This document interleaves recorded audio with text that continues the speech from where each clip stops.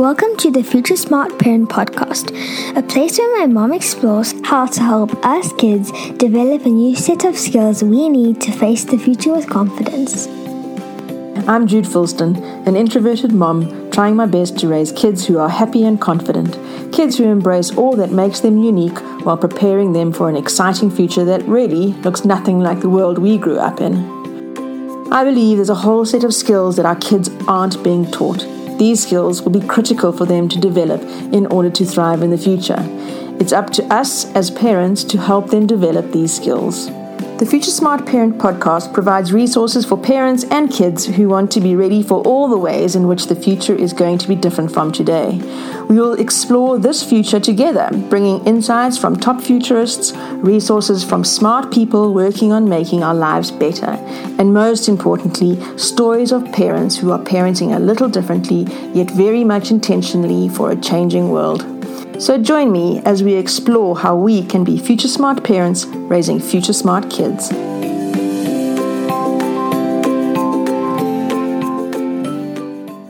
So welcome back to episode 3 of the Future Smart Parent Podcast. I have invited Graham Codrington back again today. I didn't quite get to all the questions that I had for him last week. And these are questions that I'll be asking all of my guests. And so it just felt right having Graham back again today. So in today's episode, we chat about how Graham thinks parenting is different now as we prepare our kids for the future, and really how this shows up in his life as he parents his 3 daughters. And as Graham says during our conversation, we as parents, we don't know what we are preparing our kids for, and that means we do have to approach parenting slightly differently. Graham is a dad to 3 daughters. He is the co-author of the book Future-Proof Your Child for the 2020s and beyond. He's also a futurist and expert on the future of work at Tomorrow Today Global. And I just truly hope that today you will find some golden parenting nuggets as we hear about Graham's approach to parenting for the 2020s and beyond.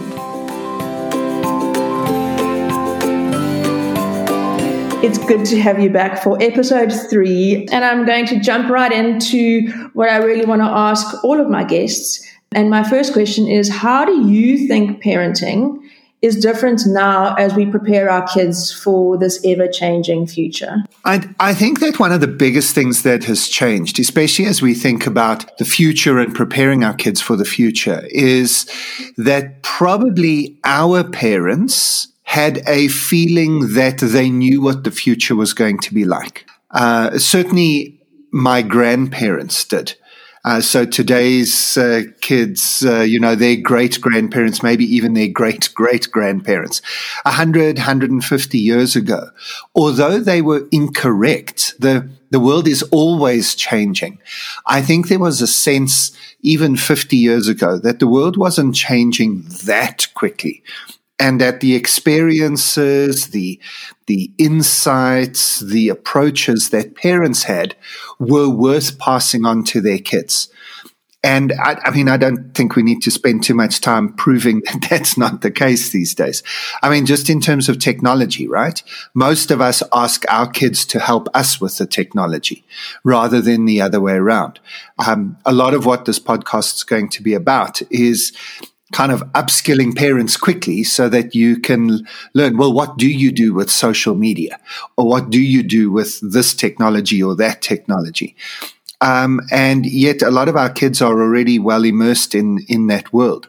So I think we are the first generation of parents who know for sure that we don't know what the future will be like.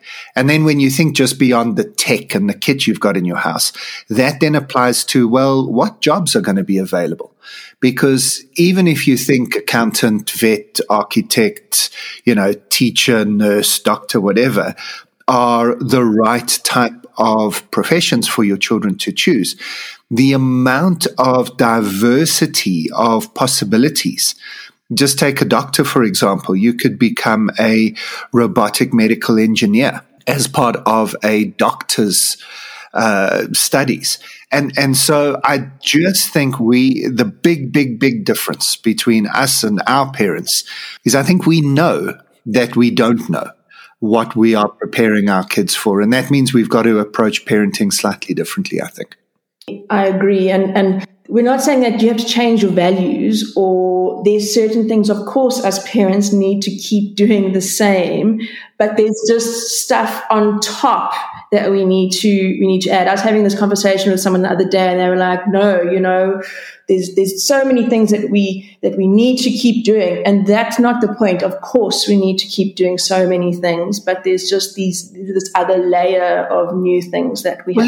Well, let me give you an example there, Jude, because I agree with you, but let me give you an example that might help people. So if we believe that respect, and let's be specific, respecting your elders is a good value to have. So children should be respectful of adults. What does that look like? For me, when I was growing up, it meant standing up when an adult walks in a room. Don't ever talk when the adults are talking, and then my parents were taught children should be seen and not heard. The best way to be respectful is to not be here. Now, the question is not, should our children respect adults? Of course they should. That's the value, and that hasn't changed. How the value is shown, how it's demonstrated, I think has changed. And, do our kids, if our kids are sitting around the dinner table eating and a neighbor walks in, do we expect them to push their chairs back, jump up and stand up? I don't think so. Well, maybe you do. I don't, because for me, that's not the demonstration of respect. Do I expect my children to accept every single thing that every adult ever says without questioning, because adults are always right? No, in fact, the opposite. I teach my children to question. I teach my children to respectfully push back if they don't agree, especially if somebody says, well, because I said so is the answer at this stage. I tell my kids to respectfully not accept that as an answer. And so respect is the value, but respect looks different in different generations and different eras. And so again, I think you're right. And that was an important point to clarify. We're not saying today's children are going to be aliens and fundamentally different humans than we were, but how they express values has in fact already shifted. Yeah. And that over there, ladies and gentlemen, is why I have experts on my podcast who can verbalize exactly what I'm trying to say. So thank you, Graham. So my next question is how does this parenting for this changing future show up in your life? And you've just rattled off a handful of examples. Is there anything else that you have to share there? I think probably for me, if we are preparing our children for a ever-changing world, then we have to teach them to be ever-changing. To say to them that whatever you do, you need to find options. So if you make a choice in life, if that choice opens up more doors for you, whether you know where that choice ultimately leads to, whether it's clear about what the path is, give yourself options. And when the kids were younger, we did this by trying to get them to try new things. So we had a rule in our family saying you're never allowed to say you don't like something until you've tried it at least once. Now, obviously, we didn't want them to do in immensely and crazy dangerous things. We're not saying, well, you can't say I don't want to jump off the top of a 10-story building unless I've tried it once. So there are obviously limits to what we're saying, but in still keeping everybody safe. Things like, no, you can't say that you don't like that food. I've put a plate of food in front of you and you look at it and you maybe don't think it looks nice or it doesn't look appetizing. You can't say I don't like it, because what you can say is I don't like how it looks. Fine, because that's what you've been able to experience so far. But you can't say you don't like how it tastes until you've tried it. And my middle daughter, Hannah, just a fun story to tell this. She had always said, no, I don't like sushi, raw fish, gross. Yeah. And so much so that when she broke her arm once, she's broken it 3 times because, when you give your children options in life, sometimes they take those options and then consequences. But anyway, she had broken her arm, I think it was the 2nd time. So she arrives in hospital and she's in quite a lot of pain and the doctor can't see her yet. So she's waiting. And they gave her a little bit of morphine, so she was a little bit high, and all the rest. Anyway, so the nurse came in and said, I think you're going to be joining us for dinner. Very nice nursely type of thing to say. Hi, Miss Codrington, I think you're going to be joining us for dinner. Is there anything you don't eat? And of course, Hannah comes from a family that doesn't say anything when something's else. No, of course, there's nothing I don't eat. I eat everything. But then she remembered. And so Hannah's immortal words at about age 11 to a nurse at a public hospital in London was, I don't eat sushi. And the nurse looked at her and said, I don't think there's any danger of that here, my dear. Oh, that's beautiful. I love that. For us, it's been about what you eat, what you experience. And then, of course, you can take that into the high school years. My daughters are older. And, that then comes down to what subjects do you choose for matric? And probably one of the things I most wish I could change for my parenting was for my oldest daughter. We forced her to do science. We kind of had this view that you should, so that the school forced them to do 2 languages and maths. They didn't have a choice at that. And then they had 3 other options. And we kind of said, well, do one thing you love, do one thing you're brilliant at, and do one thing you need. Sort of to open up doors. And Amy wasn't entirely clear what she wanted to do with her life. And so my brain said, well, she loves music, so she can do that. What was her other subject? I forget her other subject. But anyway, there was a subject she loved, so we let her do that. And then we said, well, you need science, so you have to do science. And in the end, she did very well. She ended up with a whole fistful of distinctions, and she got into the course she wanted to do at university. So at one level, nothing was broken, nothing went wrong. But she didn't need to do science, and she didn't really enjoy science, even though she was reasonably good at it and got a reasonably good mark and so on. She wasn't really good at it. She didn't love it. And looking back, it would have just been much better for her to do a subject that she loved. It wouldn't have made any difference in her life. And to be honest, if she had got to matric, got to school leavers and didn't have science and thought, ooh, I actually need science because now suddenly I'm realizing I'm going into a profession that needs science.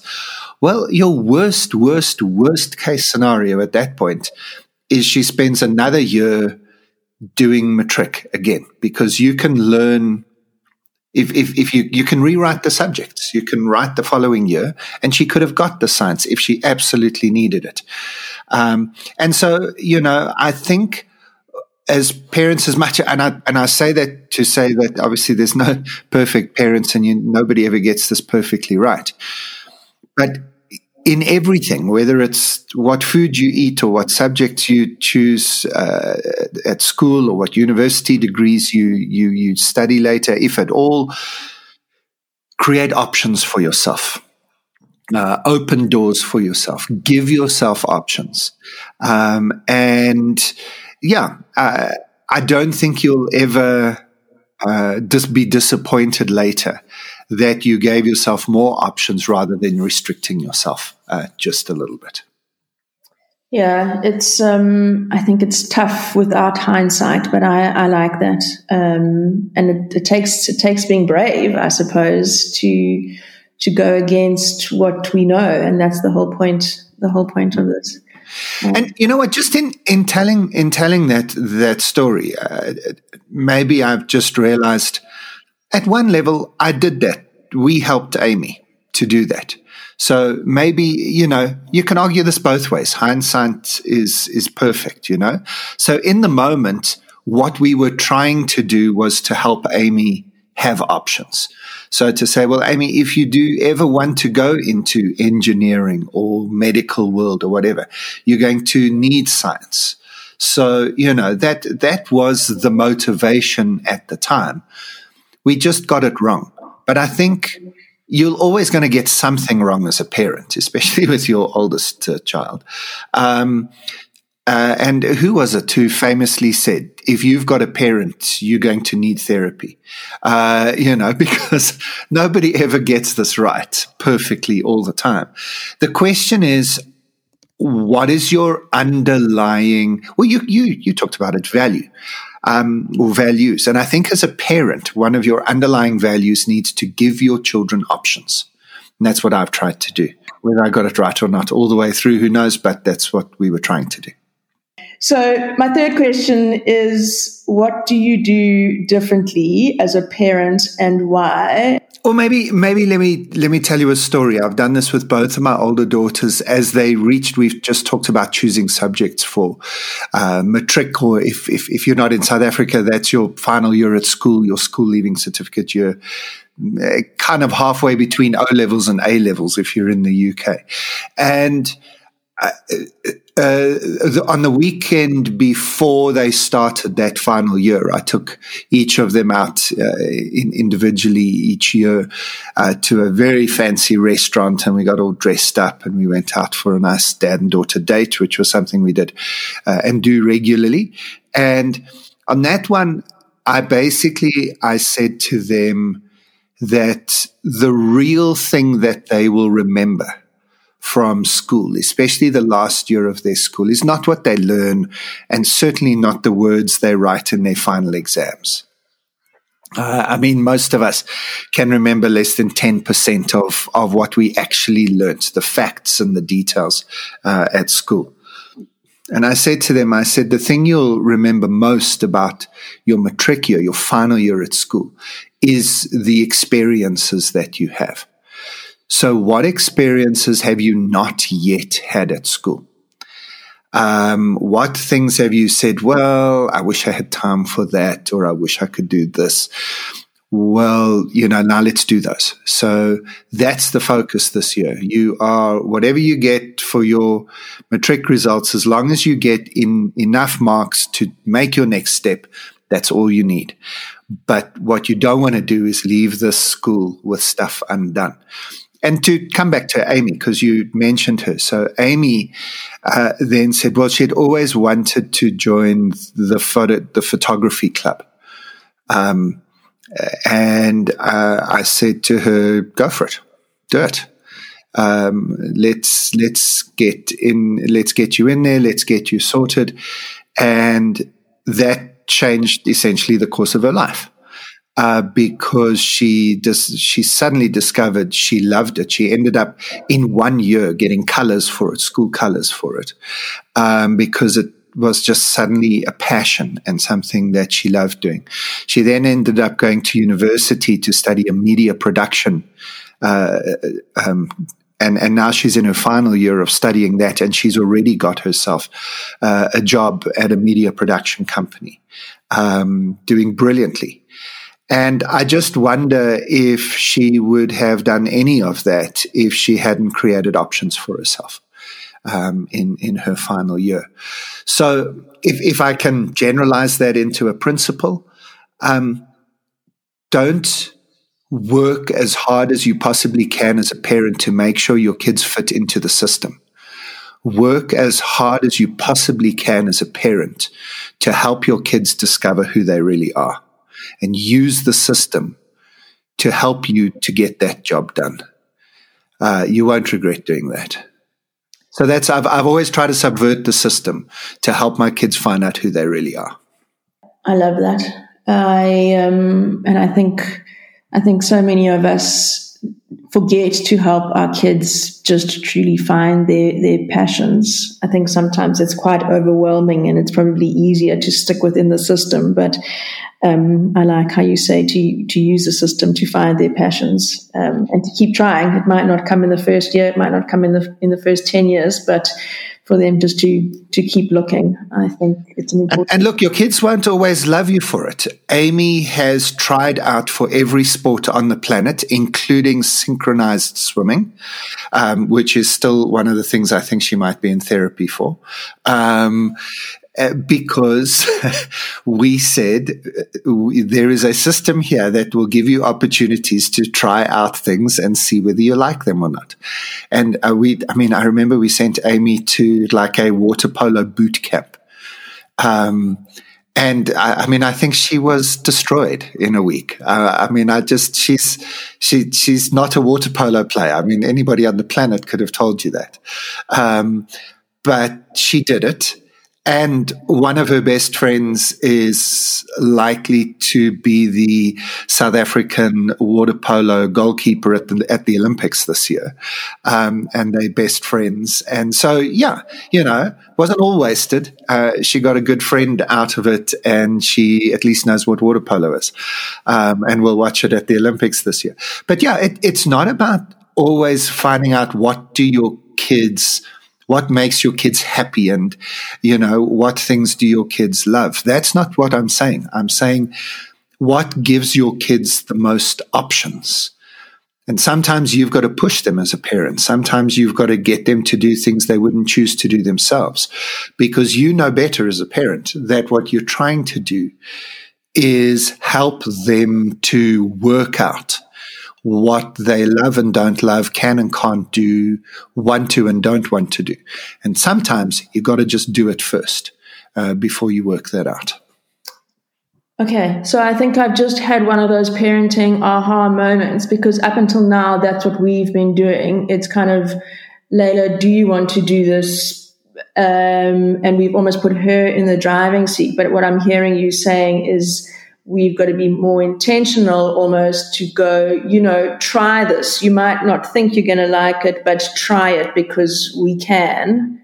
And you'd also go a bit further. So I know that Layla is a budding musician, right? Yeah. There are, as far as I know, 0 musicians on this planet that never thought, I've had enough of this. I want to give up. There comes a time when you reach the level of your, let's call it natural ability. And then you've got to push further if you want to get better. And that's the time when most kids walk away from music, because their parents are just going, you don't like it anymore. Whereas if you've seen in your child the potential that music might be something that unlocks their soul. Who cares about their abilities and their talents? I mean, those are easy to develop. You can see when your child is lost in rapture, is lost in wonder with something. And don't let them ever give that stuff up. When it gets hard, be there with them and help them through the tough. So they come out the other side. But it shouldn't be all in their hands. That's why they're the kids and you're the parents. And again, there's no formula to that. You push, and sometimes you push your kid to do science when maybe later you realize you shouldn't have. But hey, as long as you're opening options, I think that's the message of this episode. As long as you're creating options for your kids, that you as the parent are the door opener, not the door closer, then you're not doing the wrong thing as a parent, in my opinion. Graham, we're almost out of time, but what I just would like to finish this session up with is, I'd love to hear from you, what has been your most defining moments as a future smart parent? There's lots, obviously. And there's some wonderful, 100% out of 100% experiences, and then some real lows as well. I think I probably don't have to add too much to what I've already said in this episode. I think defining moments for me as a parent have been when I have realized I've been a door closer. I've seen in my child's eyes, or I've worked out only later, and the worst is when you work it out when it's too late, years and years later, that you said no to something you should have said yes to. And, if I could go back, I would listen harder to Amy saying, but I don't want to do science, and I would change it. And then having learned that lesson with my second daughter, Hannah, where she came and she said she wanted to switch subjects after 6 months of making the choice. And it was easier at that point to remember to be the door opener rather than the door closer. And on that note, I think it's a good point to say thank you for this conversation and the insights and for the thought process that will come after this for myself as a parent. And I look forward to having you, not onto episode 4, but I look forward to having you back again to talk more things parenting. So thank you. Pleasure, Jude. And just for everybody, don't try and get it right. Don't look for the right answer. Look for the answer that opens the most doors, and then just go through it. If later it was the wrong door to go through, okay, so be it. But in the moment, you're not looking for the right door. You're looking for the most number of doors you can open, and then you'll be doing a future smart parenting job. Thank you, Graham.